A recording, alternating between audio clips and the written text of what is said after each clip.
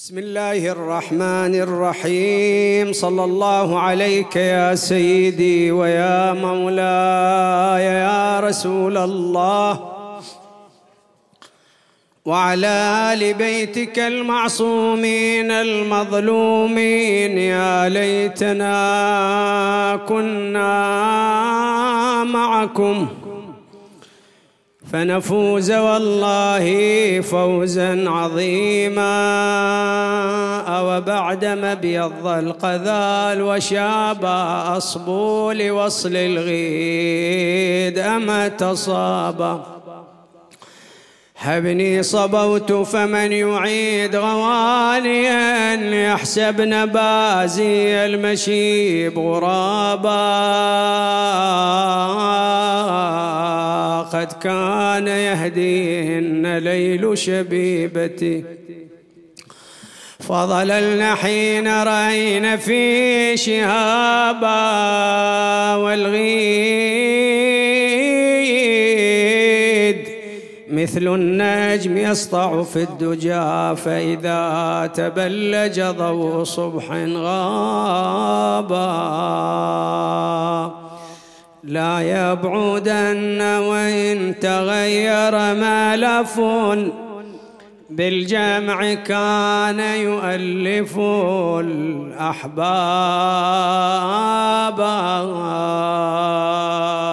ولقد وقفت فما وقفنا مدامعي في دار زينب، بل وكفنا ربابا.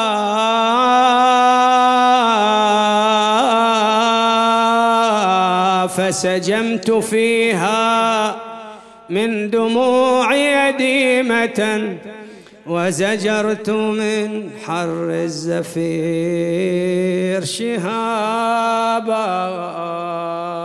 واحمر فيها الدم حتى أوشكت تلك المعاهد تنبت، ترد تلك المعاهد تنبت العنابا.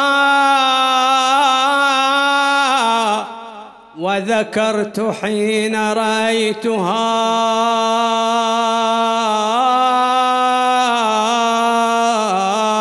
مأجورة فيها الغراب يردد التنعابا. أبيات آل محمد لما سرى عنها ابن فاطمة فعدنا يا بابا. ونحى العراق بفتية من غالب، كلا تراه المدرك الغلابا. منه الذي تنعاه يغراب المنية، هيجت حزني وذوبت قلبي علي بهالبيت وحدي، وذوبت قلبي المصايب. راحوا وخلوني وحيد أشبو الغالب، وكل من سألني قلت أبوي حسين غايب. كل يوم أقول اليوم أبوي يعود لي. من سافر وما أشوف عنهم خبر جاني، شيخ العشيرة حسين ضيعني ونساني. وانا مريضة والمرض غيار ألواني. كل يوم أقول اليوم أبوي يعود لي.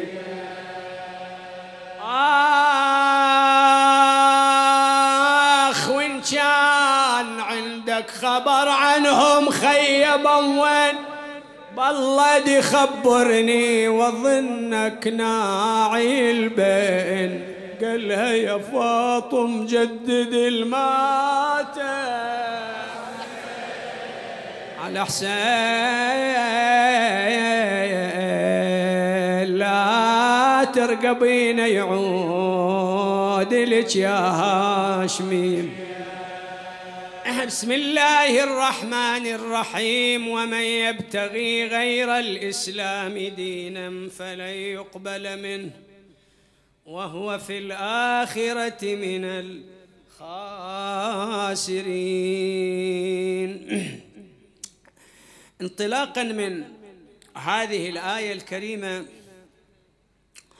نتعرض إن شاء الله إلى المنهج الأموي لتحطيم المحاولة الأموية في تحطيم مبادئ وقيم ومفاهيم الدين الإسلامي.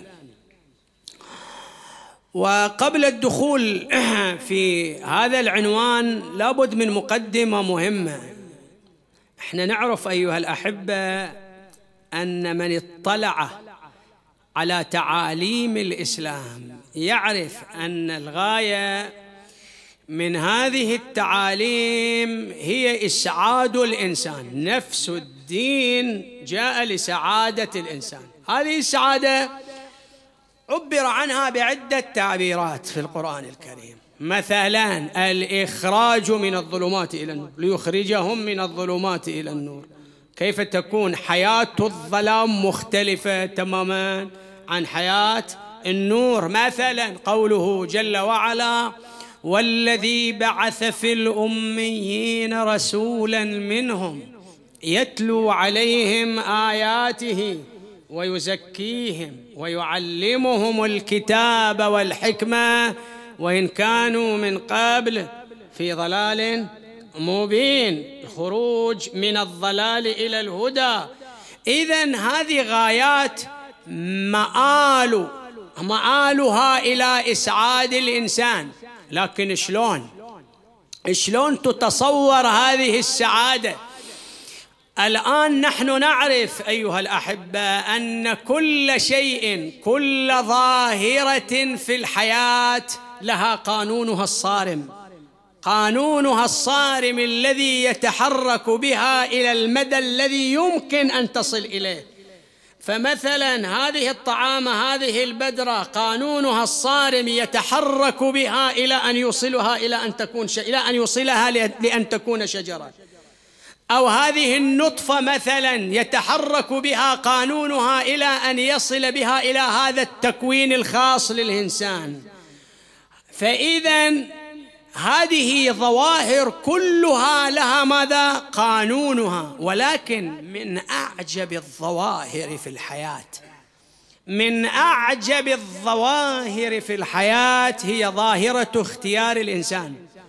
فهو يتحرك لشيء يريد أن يحققه لغاية وهدف هو يريد أن يعيشه، هو يريد أن يستفيد منه.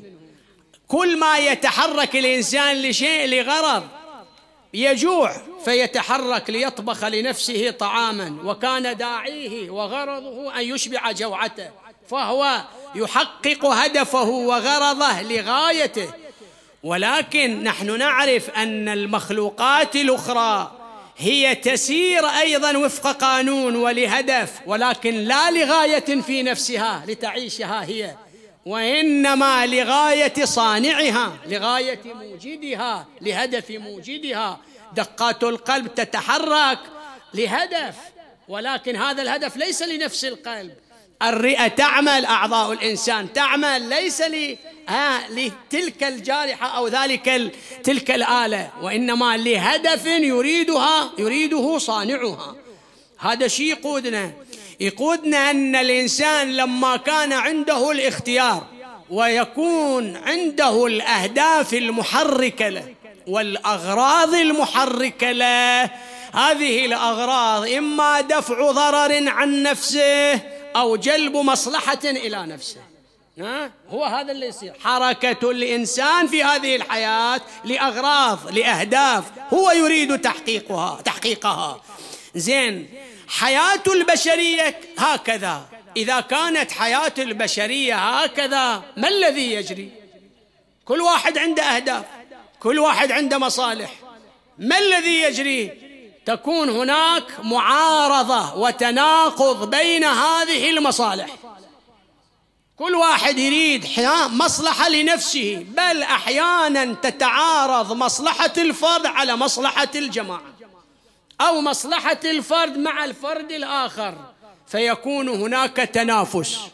وإذا كان هناك تنافس طبيعي أن مآل التنافس إذا لم يحكم بقيام سيكون هناك اعتداء، وإذا كان تعدي واعتداء سيكون سفك دماء، ستكون فوضى. هذه النظرة هي التي نظرها الملائكة، قالوا أتجعل فيها من يفسد فيها ويسفك الدماء. إذن لا بد من حل هذا التعارض وهذا التناقض. فيا ترى ما هو هذا الحل ليرفع هذا التناقض؟ أن يعيش الإنسان، أو أن تكون عند الإنسان فكرة يعقد قلبه أن المصالح ليست مرتبطة بالحياة القصيرة، وإنما هناك حياة أطول تكون فيها مصالح.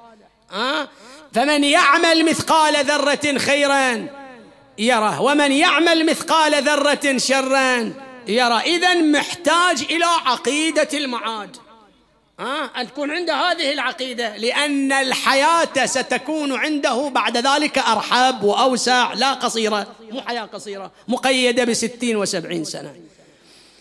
فالحياة إذا كانت أرحب، الآن يفضل مصلحته، ولكن أي مصلحة؟ المصلحة التي ستكون في العالم الطويل لا في العالم القصير.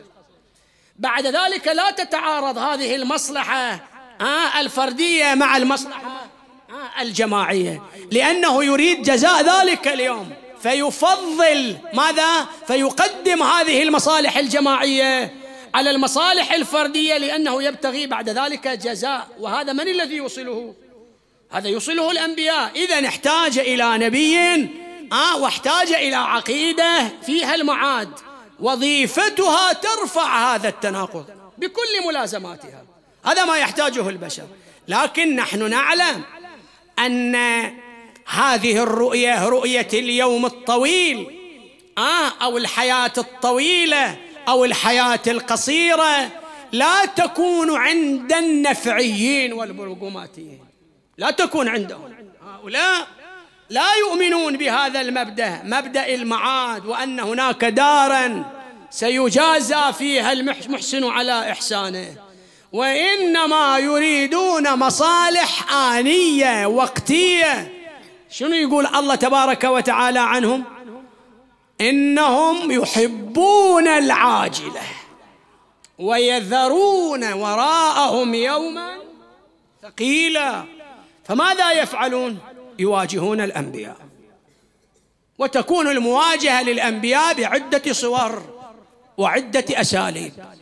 ومن الأساليب التي واجه بها هؤلاء الذين يريدون العاجلة التحريف والتزييف والتبديل. وهذا صار في كل الأديان، حتى الدين الإسلامي.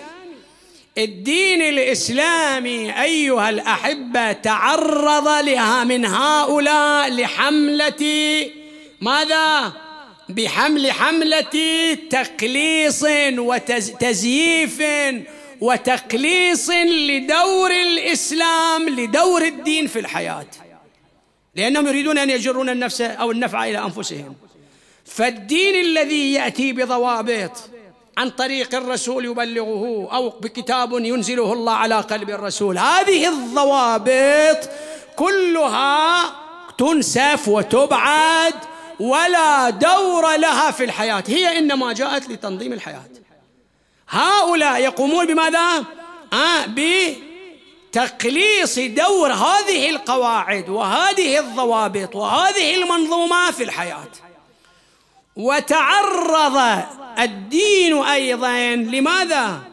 لتسخير هذه المبادئ التي جاءت بها السماء.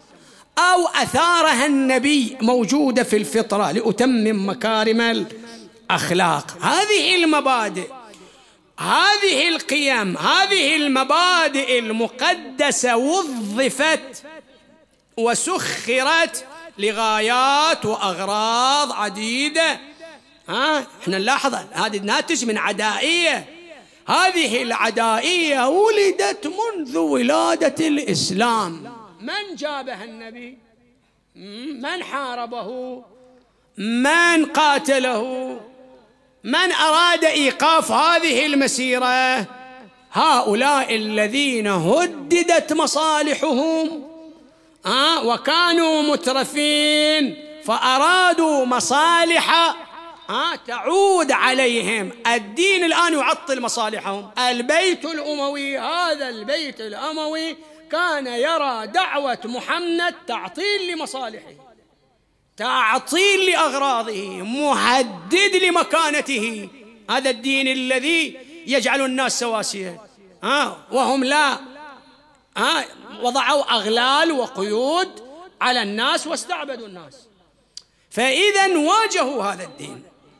والغريب في التاريخ، عندما تقرأ التاريخ بهاي الصورة ترى غرابة. شنو هذه الغرابة؟ في التاريخ الإسلامي الذي عرف هؤلاء وشخص هؤلاء وشخص هذا البيت الذي رسول الله صلى الله عليه وآله أخبر بأنه رأى ماذا؟ قردة تصعد وتنزل على منبره، والسماء تبين له أن هناك شجرة ملعونة. زين، وفسر المراد وبين المراد من هذه الشجرة الملعونة.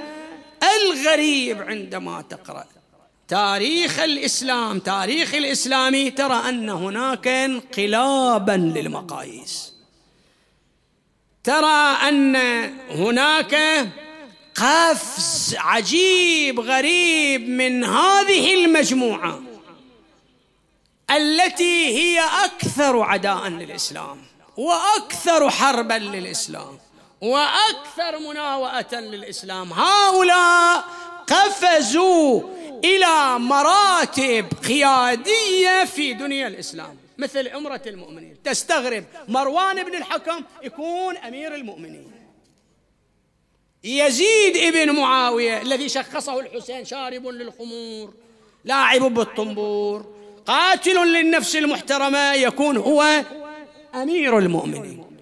قفزت هذه المجموعة المعادية التي كانت تحارب رسول الله وتعادي الإسلام، وكما قالت عنهم فاطمة: تسرون وتسعون لإخماد سنن النبي الصفي وإطفاء نور الدين الجلي. هؤلاء قفزوا ووصلوا إلى هذه المواقع القيادية. إمرة المؤمنين يقولون إلى مروان أمير المؤمنين، طريد رسول الله الذي لعنه رسول الله وهو في صلب أبيه كما في الروايات، هذا يكون أمير المؤمنين.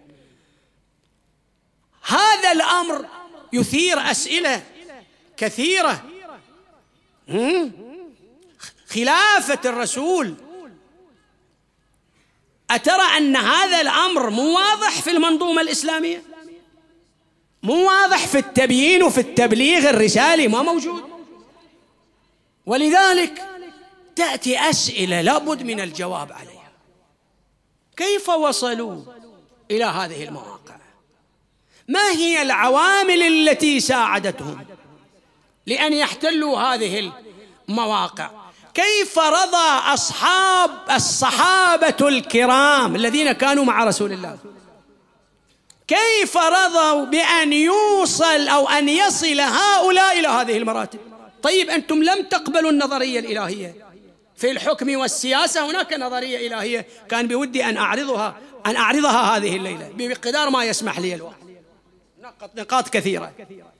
النظرية السياسية يعني الحاكمية، من يلي أمر الذي يأتي بعد رسول الله، من في نظر الإسلام المحمدي الأصيل، هذه لابد من بيانه. هذه اللي اشتغل عليها من؟ بنو أمية. المنهج الأموي هنا غيروا، جاءوا بمنهج جديد.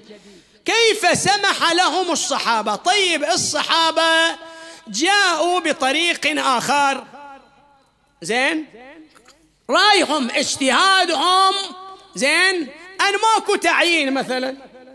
فلكن إذا ماكو تعيين من الله كيف يصل يزيد؟ كيف يصل مروان؟ شلون يصل مروان؟ ما موجود من الصحابة من هو أكفأ، من يدير هذه العملية في هذا الواقع المهزوم. إذا عرفت اتجاهات هذا الواقع ومظاهره، قراءة التاريخ وقراءة أحداثه، تشوف أن هذا واقع مهزوم.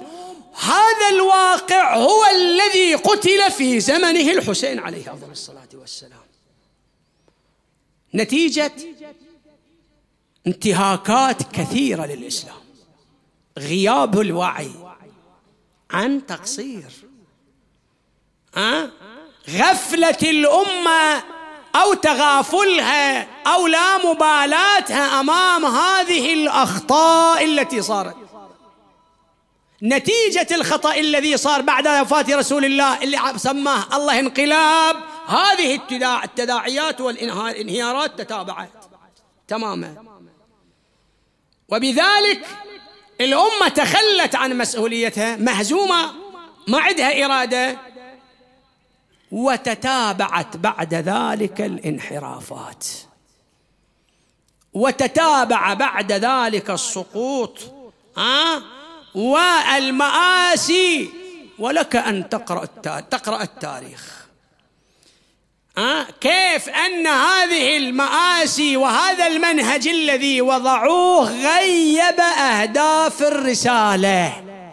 أهداف الرسالة: فإنهم لن يخرجوكم من هدى ولن يدخلوكم في ضلال. هذا لا.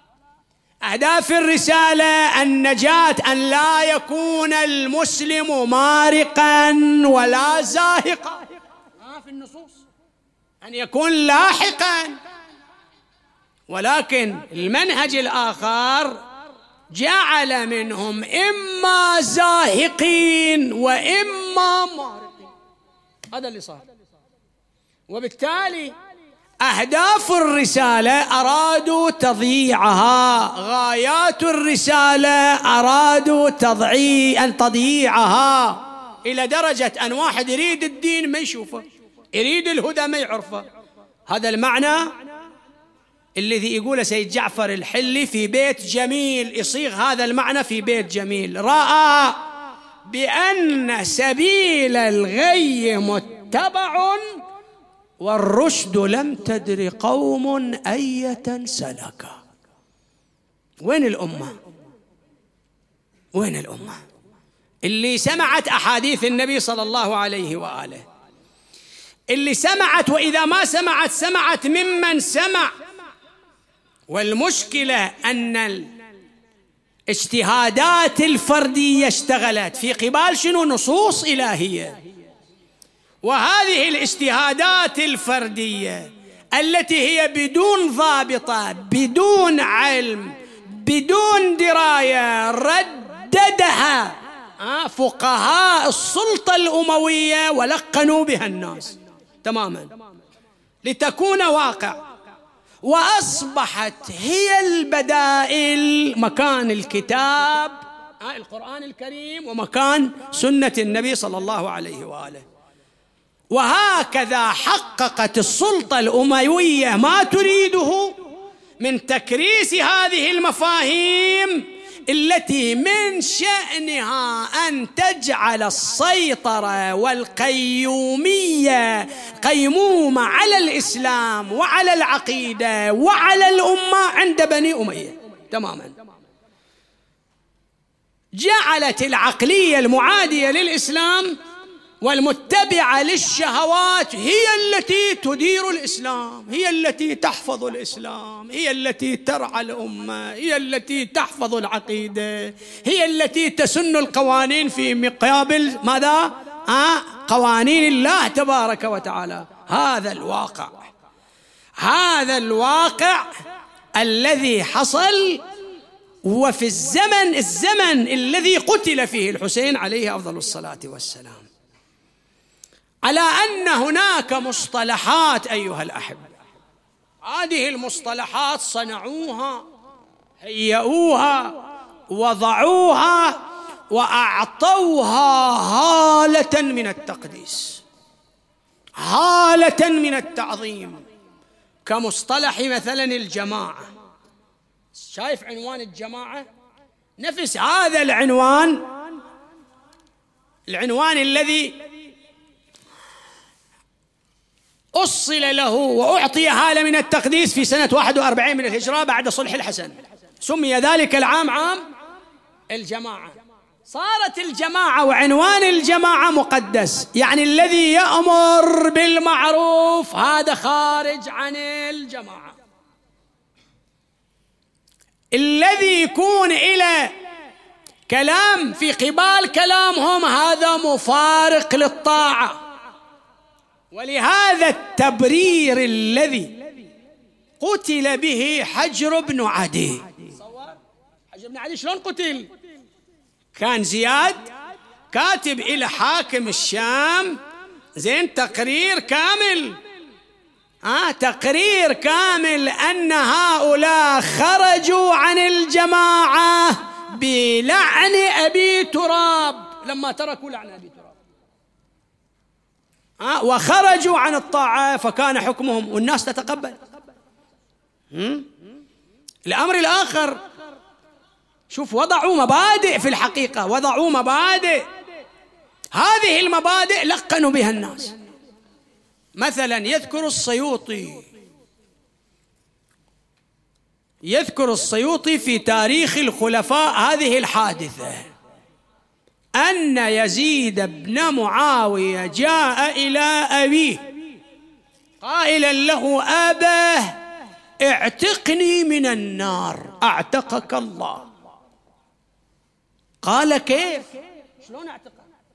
قال: لأني قرأت في الأثار أن من ولي أمر الناس 3 أيام لم يعذب ولم يحاسب، حرمه الله على النار، فاجعل لي الأمر من بعدك. هذا منه في الأثر، هذا ينسب إلى منه، برنامج أحاديث توضع عن رسول الله صلى الله عليه وسلم. بين يديك تراث المسلمين، اقرأ تراث المسلمين ستجد أن هناك كم من الأحاديث التي إما وضعت على لسان رسول الله كذبا لتعطي هذا المنهج الأموي تبريرا، كما يروي مثلا في صحيح البخاري أبو هريرة راوي من رواة المسلمين أن رسول الله قال: من أطاعني فقد أطاع الله، ومن عصاني فقد عصى الله، ومن أطاع الأمير فقد أطاعني، ومن عصى الأمير فقد عصاني. من وين؟ إذا كان عطي إطاعة الأمير، عندما نرى هذا الأمير، نرى يزيد وغيره، مثل يزيد أو مروان نفسهم، وأعني يزيد وأعني مروان. أنا أقول دائما هذه الكلمة، لا ألغز ولا ألمز. هل أن أوامرهم هي أوامر رسول الله ومتعارضة مع رسول الله ومع أوامر رسول الله؟ فإذا لاحظوا هذا المنهج الكبير الذي لقنوا به هذه الأمة. وين مبادئ الإسلام؟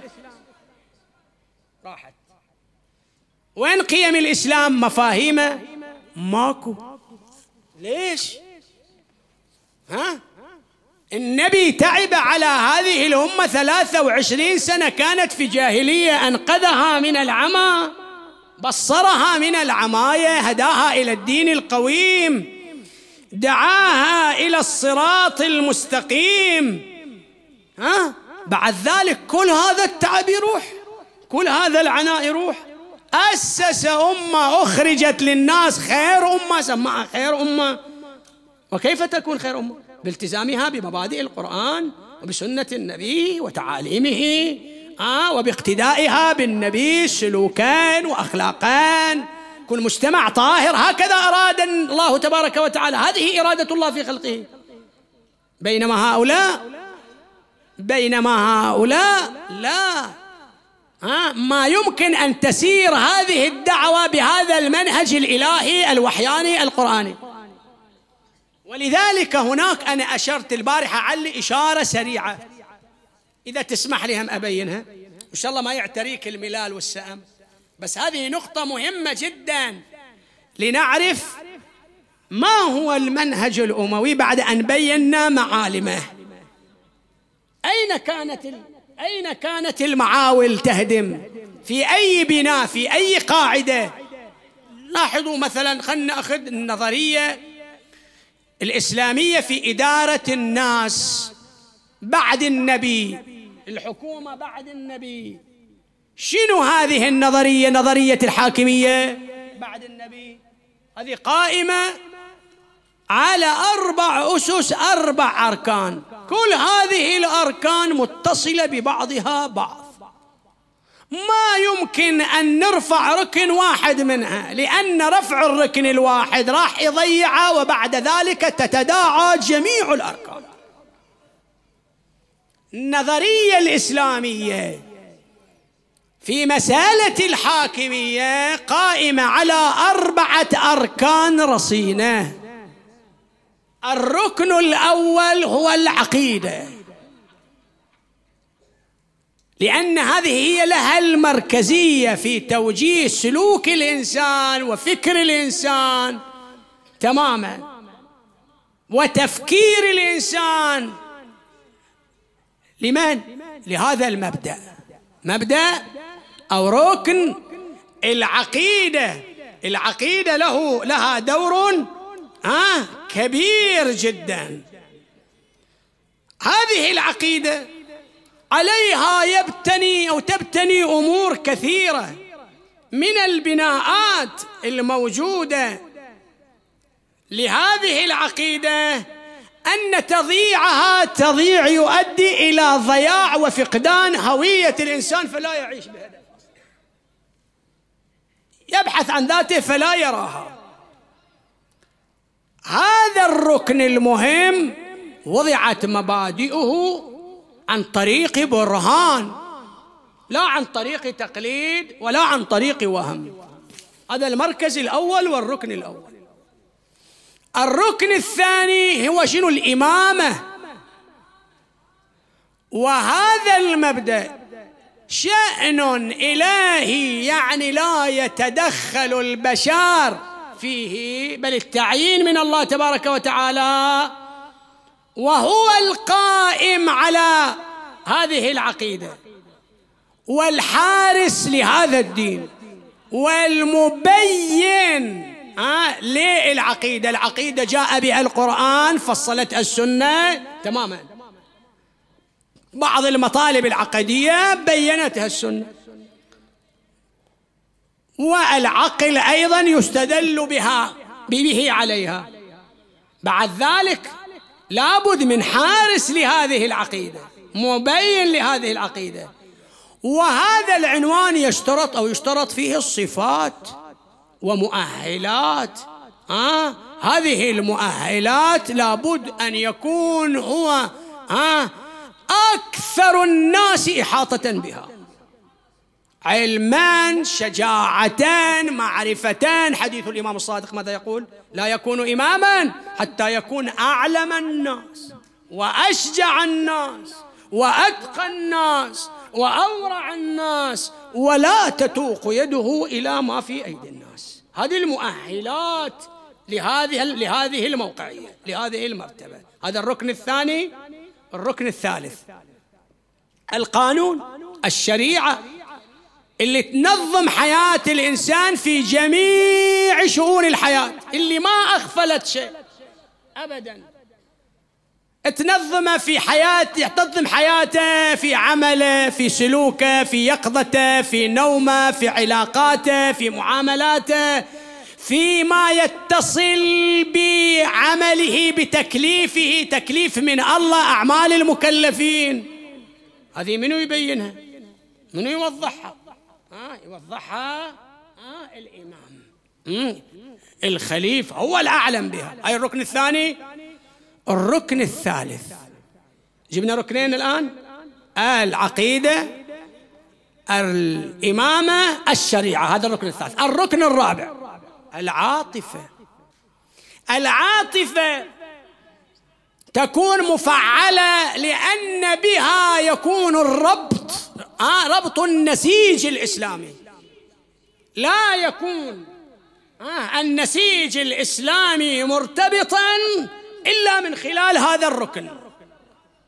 إذا رفع هذا الركن كانت حرابة، كان اعتداء.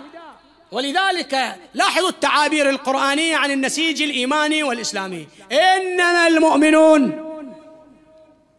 المؤمنون بعضهم أولياء بعض، للحفاظ على هذا النسيج. ما يمكن التفريط في هذا النسيج الإسلامي. هذا بالنسبة للدائرة الداخلية في الإسلام. أما الدائرة الخارجية، العاطفة ماذا تعمل؟ على البراءة من أعداء الله، براءة من الله ورسوله، تأكيد، يعني جذب وطرد. هو هذا عاطفة، هي جذب وطرد، يعني أن توالي أولياء الله وتعادي أعداء الله.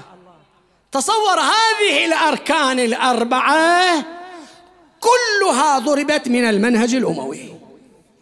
ضربت العقيدة، فجيء بمدارس وآراء كعقيدة الجبر والإرجاء وفعلوها، حتى أن محمد محمود صبحي في كتابه يقول إن حاكم الشام لم يكن ليستعين على أمره بالسيف فقط كأنما العبارة، وإنما بإيديولوجية تمس صميم العقيدة. ولهذا كان يقول أن أمر يزيد قضاء من القضاء. شنو يعني قضاء؟ جاب، أنت مو كيفك، الله مخللنا، ليش تعترض؟ ليش تتكلم؟ ليش تقول غلط؟ ليش تقول صح؟ هذا من الله، هذا تقدير من الله. الله جبار العباد، أعمالنا مو بكيفنا، مو احنا مسؤولين عنها. ويستدل بظواهر القرآن على هذا المعنى: وما رميت إذ رميت ولكن الله رمى. هذا ضرب العقيدة وعقيدة الإرجاء وإلى آخره. هذه العقيدة ضربت في تفاصيلها في المنهج الأموي. خلينا نجي الآن بعد إلى شنو؟ إلى عنوان الخلافة والإمامة. المسلمين إذا رفضوا التعيين، زين، حسب دراساتهم أن ماكو تعيين وإنما أمر شورى، زين، هذا رأي جمهور المسلمين. بني أمية حتى هذا المبدأ ما وافقوا عليه، وإنما جاءوا بعنوان الغلبة. فكل من كانت له الغلبة صارت له الشرعية. هذا لا هو قانون النبي ولا قانون الخلفاء الراشدين الذين زاروا بعد النبي صلى الله عليه وآله، بل جاءوا بمنهج جديد. وروح شوف التراث الإسلامي مليء بالنصوص التي كذب فيها على رسول الله صلى الله عليه وآله ليؤيد هذا المنهج وهذه الطريقة. الأمر الثاني، إذا قلنا خلافة وإمامة يعني عنوان ولي أمر. نفس هذا العنوان وإن صدرت أحاديث ونصوص كثيرة فيه، إلا أن هذه المصادق كلها غيرت وبدلت، وجيء بحثالات من هذه الأسرة قادت الأمة. هدفها شنو؟ المجون والطراب، وانتقموا لك من الواقع الإسلامي انتقام كبير. وإذا تريد تشوف مثلا بعض هذه المآسي لك أن تقرأ واقعة الحرة. واقعة الحرة روثت الخيل على قبر رسول الله، اعتدي على 1000 بنت، حتى أن الرجل يزوج ابنته ولا يضمن بكارتها. اقرأ تاريخ هذه الأسرة قبل الإسلام وبعد الإسلام لم يتغير. يريدون أن ينتقموا من الإسلام انتقام تماما. فإذا هذا العنوان الثاني، الخلافة والإمامة. القانون، الشريعة بدلت. العاطفة، لا يوجد قرابة يمكن أن يواليها أحد من المسلمين إلا بني أمية، غسل أدمغة. فكانوا يلعنون علي بن أبي طالب ويتبرؤون منه 80 سنة على المنابر يشتم عليه. ولهذا الحسين عليه السلام كان يقول لحاكم الشام: إني لا أعلم فتنة أعظم على المسلمين من توليك عليها. خطورة تماما. الحسين شو يسوي بعد هذا في هذا الواقع المأزوم؟ يضيع الدين؟ تروح معالمه؟ لا، لابد أن يوضح هذه الحقيقة. نعم، لما رفض البيعة أرادوا قتله في المدينة، فخرج من المدينة. خرج الحسين من المدينة خائفا. وين جاء؟ إلى مكة. بقية رجب ما وصل بشعبان، بقية شعبان، شهر رمضان، شوال، ذي القعدة، 8 أيام من ذي الحجة. شو يسوي الحسين؟ يواجه هذه الانحرافات التي قامت بها بنو أمية. يدور بالبيت الحرام وهو يقول: سمعت من رسول الله يقول إن الخلافة محرمة على آل أبي سفيان. جمع أصحاب المهاجرين، أبناء المهاجرين والأنصار، في مؤتمر كبير في مكة، وقال لهم: من سمع منكم حديثا في علي فينا أهل البيت فليلقه على الناس الآن. ويقوم 1 و2: سمعت من جدي، من عمي، من كذا كذا، في علي قال رسول الله كذا، في الحسين قال كذا، في فاطمة قال كذا.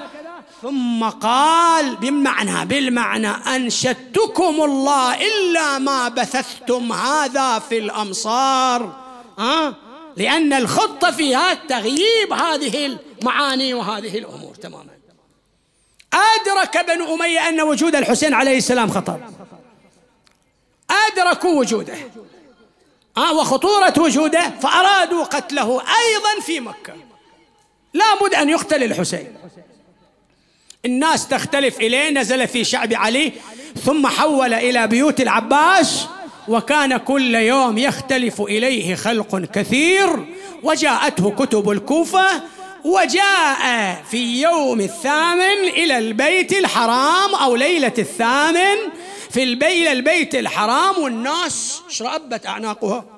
صاير الحسين جاي شخصية كبيرة، طبيعي أن تتوجه إليه القلوب الأنظار. صعد على نشز من الأرض،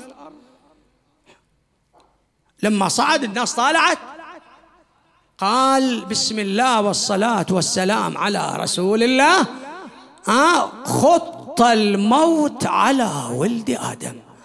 شنو هاللهجة المتغيرة؟ اليوم لهجة الحسين لهجة متغيرة، كل يوم يعظنا، يرشدنا، يذكرنا الله، يشوقنا إلى الجنة، يخوفنا من النار، يبين لنا كلام النبي، موقعيتهم، مكانتهم عند الله، في الإسلام شنو، في القرآن شنو. وإذا اليوم يقول: وما أولهني إلى أسلافي، يعني قاعد تنعى نفسك أبو علي. وخير مصرع أنا لاقيه كأني فصل ما سيلقاه، كأني بأوصالي تقطعها عسلان الفلوات الذئاب. أحدد المكان بين النواويس وكربلاء، فيملأن مني أكراشا جوفا وأجربة سغبا، لا محيص عن يوم خط بالقلم رضا الله رضانا أهل البيت. نصبر على بلائه، هذه كسبياتنا. فيوفينا أجور الصابرين. لن تشهد عن رسول الله لحمته، بل هي مجموعة له في حظيرة القدس تقر بها عينه ينجز بها وعده. ثم حط الأمة كلها بمسؤوليتها: ألا ومن كان فينا باذلا مهجته موطنا على لقاء الله نفسه فليرحل معي، فإني راحل مصبحا إن شاء الله. ونزل وطاف بالبيت 7 أشواط. الناس اندهشت، منهم من استطاع أن يقف على قدميه، منهم من هوى على الأرض، منهم من استند إلى جدار البيت. أثار الحسين عدل بحجه إلى عمرة مفردة، وأوعز إلى بني هاشم أن يعدلوا بحجكم إلى عمرة مفردة. ابن عباس موجود يقول: لما حاذر هذا الحسين الحجر، وصل عند الحجر، خرجت كف من الكعبة وصافحت الحسين، قالت: في أمان الله يا أبا عبد الله، حتى إذا لبس المخيط وفي المحامل ضم أهله. نتهيأ. أدلى بخطبته التي أدمت مآقي كل مقلة، والبيت ماج وذا قليل عند فقد الفرع أصله، وعلى الضجيج من الحجيج فرنة في جنب عولة. ما راعه إلا الحسين إلى العراق يسوق رحلة، فأخاف يسوق رحلة فغدا ماسكا بزمام ناقته ابن خولة. ما داح داك على خروجك عاجلا يا ابن الأجلة. قال الحسين: يزيد في البيت الحرام دمي أحل، لو لم أعجل بالخروج لرأيت خطبا ما أجل. سيدي أبا عبد الله، أنت كبير أهل بيتي، مزاج مائي، من وجبت طاعته في عنقي، وأن الله فضلك علي، ولا أدخر النصيحة لأحد سواك، وليس أحد أحق بها منك. قال له: ما ذاك يا محمد، إيش عندك؟ قال: أخي حسين اكتب إلى من كاتبك، فإن أخرجوا أميرهم ذلك الذي طلبت، وإلا فإني أخاف عليك أن تهبط مصر، فإذا قوم معك وقوم عليك، وإذا أعظم الناس أما وأبا وجدا ورهطا أضيعهم دما، أو عليك بالرمال وشعوب الجبال، ولن يضيع بذلك قدرك، ولن تنقص من بذلك منزلتك. قال: انظر فيما قلت. مضى إلى بيته، مضى محمد إلى بيته. في الصباح الجارية تقدم الماء لمحمد، يريد يتوضأ في إناء، وإذا يشوف دموعها تصب في الإناء. قال لها: ما بك يا هذه؟ قالت: الآن يخرج الحسين من مكة. قال: سبحان الله، قربوا لي مطيتي. جيء له بمطيته، جاء إلى بيوتات الحسين، وإذا بالحسين يهيئ الهوادج، يهيئ المحامل. احتضن أخي حسين: ألم تعدني النظر فيما قلت؟ قال: بلى، ولكن جاءني جدي رسول الله وقال لي اخرج إلى أرض مصرعك، فقد شاء الله أن يراك قتيلا. قال: سبحان الله، ما معنى حملك النساء؟ قال: شاء الله أن يراهن سبايا. ودع النساء يا محمد. أخذ يودع حرمة بعد حرمة، علوية بعد علوية، إلى أن جاء إلى الحسين. ودعتك الله يا حمل خايف يا صنديد. قل لي ابو السجاد وين تعيد العيد؟ وياي يلا حبيبي. لا وين شايل يا عضيد بهالضعينه، غصب علي يرجع بلياك، وانظر بيوتك خالية وبنتك حزينة، سكون المدينة من بعدكم صاير مشيد. قال له أنا أدري بقلبك من الوجد مجروح، لكن عقب حجك يا خويا سافر وروح، سكن بواجي بنت أخوك وخفف النوح، والخبر عنكم من طرفنا ما هو بعيد. عفي على الجان انتصرنا يجي مكتوب. عافية والله. كان انتصرنا يجيك مكتوب، كان انذبحنا لازم ترد حليت، بيني وبينك حمرتي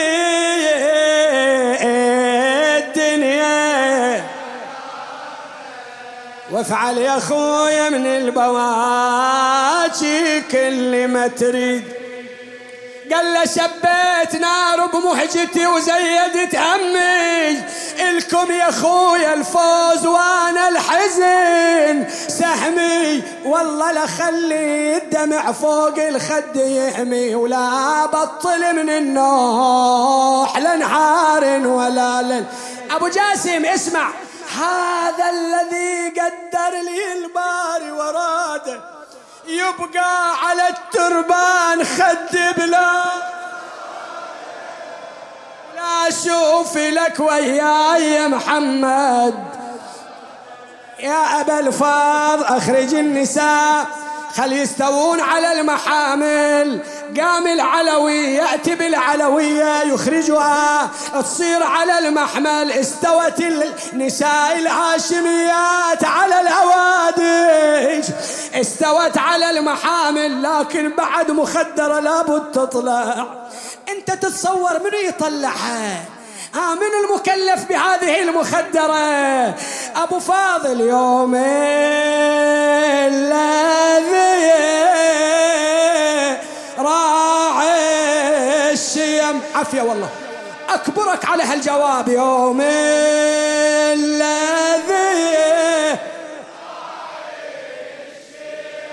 أنواع يشد الراحل أنا وأنت جاب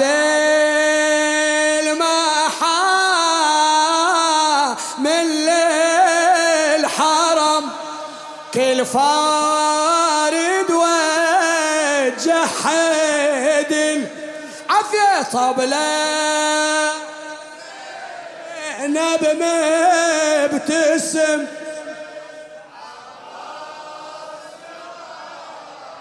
أعلى طبلة عيد زينب مبتسم عبا قال لها يا ظنوة علي قومي نروح الكربل، قال لها يا ظنوة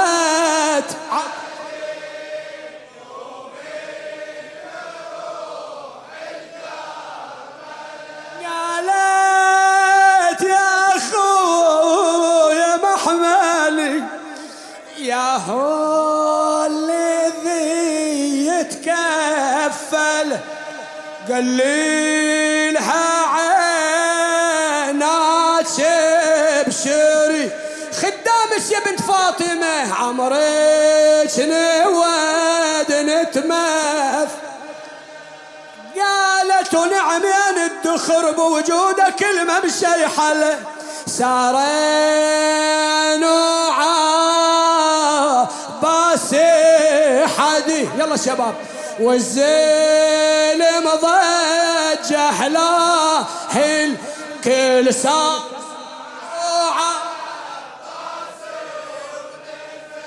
محمل الحار كل ساعة باسو نزل محمل صد ليل حزين وناشده شنهي نزلتك بالفلك قال لي يا اخو ويا نزلتي تدري بختنا مدلله ما تعرف الذل والهضم فطنت على العز والعل يا الله ليتك يا عباس تحضر يوم طلعت على أي حالة سترة وجهها جفوفها سترة وجهها جفوفها والنوق حسرة مهزلة تسمعني لو رادت الناقات حد لو رادت الناقات عثر اسمع يضرب خواتك حرمة لو رادت الناقات عثر يضرب خواتك حرمة لتأمل زينب على الناقة تشوف راس اخوها على رمح طويل تقول انا ضيعني ابن امي ضعتين يا زينب ضعتين ضيعني ابن امي وخلاني غريبة بوديك محطة اسمح لي بعد دقائق لا اهل عندي ولا بلد يمي عنيش دعوة يا علي مطول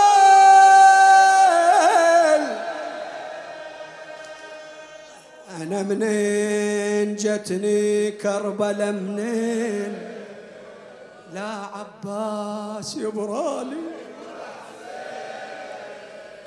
شي يصير عليه اسمع كثير ما طرق سمعك هذا البيت أنا منين جتني كربلة منين لا عباس يبرالي ولا حسين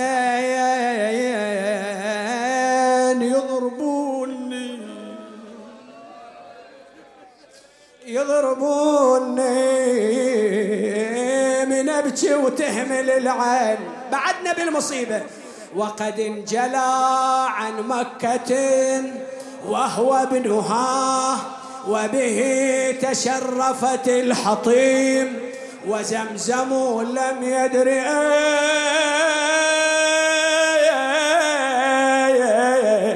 يريح بدن ركابه فكأنما المأوى عليه محرم لقيه ابن جعفر وين حجك وين مناسك وين هديك وين نحر وين زمزم والصفا وين المشاعر والحجر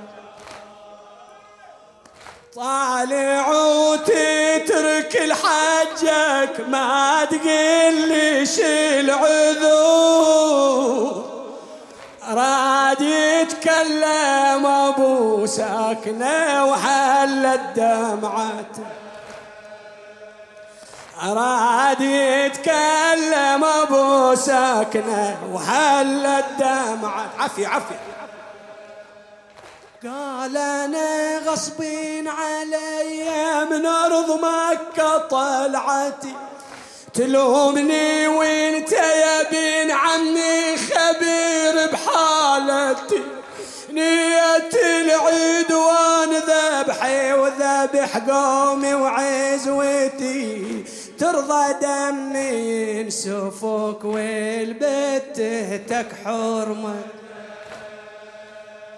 ويلي ويلي ويلي هالسنة عيدي وحج تعين بوادي الطفو، أرد أضحي بهالصناديد الذي حولي وقوف، هذا جسمه مقطعين وذاك مقطوع الجفوف، هذا ما يحظى بساعة بين عرسه وذبحه. سيدي عندك هرولة؟ عندك سعي؟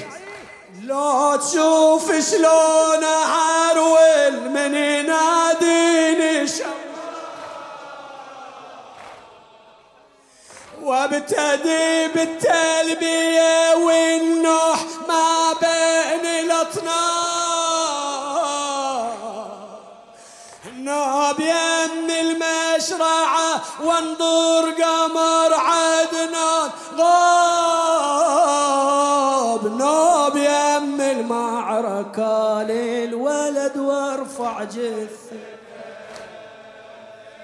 النوب يم المعركة للولد وارفع جثة. إلك وادي حجي غير وادي والشهر غير الشهر، وادي حجي غير وادي والشهر غير الشهر، تنقضي كل هالمناسك يوم عاشور، قاضي المرمي على الثرى ويصعد على صدر جمال،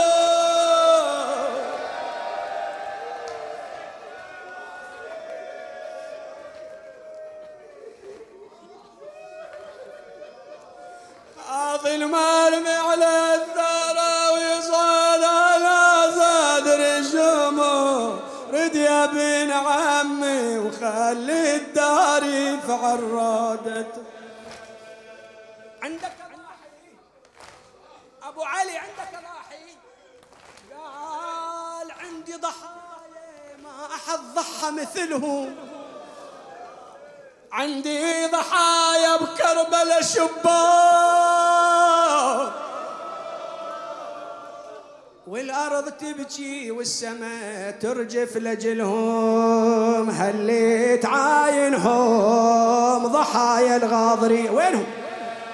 وينهم؟ قال ذول رجالي يا ابن عمي والأضاحي، وذول أسباعي وبالحريبة ومذباحي، عليك وابقى أنا كالطير مكسورة،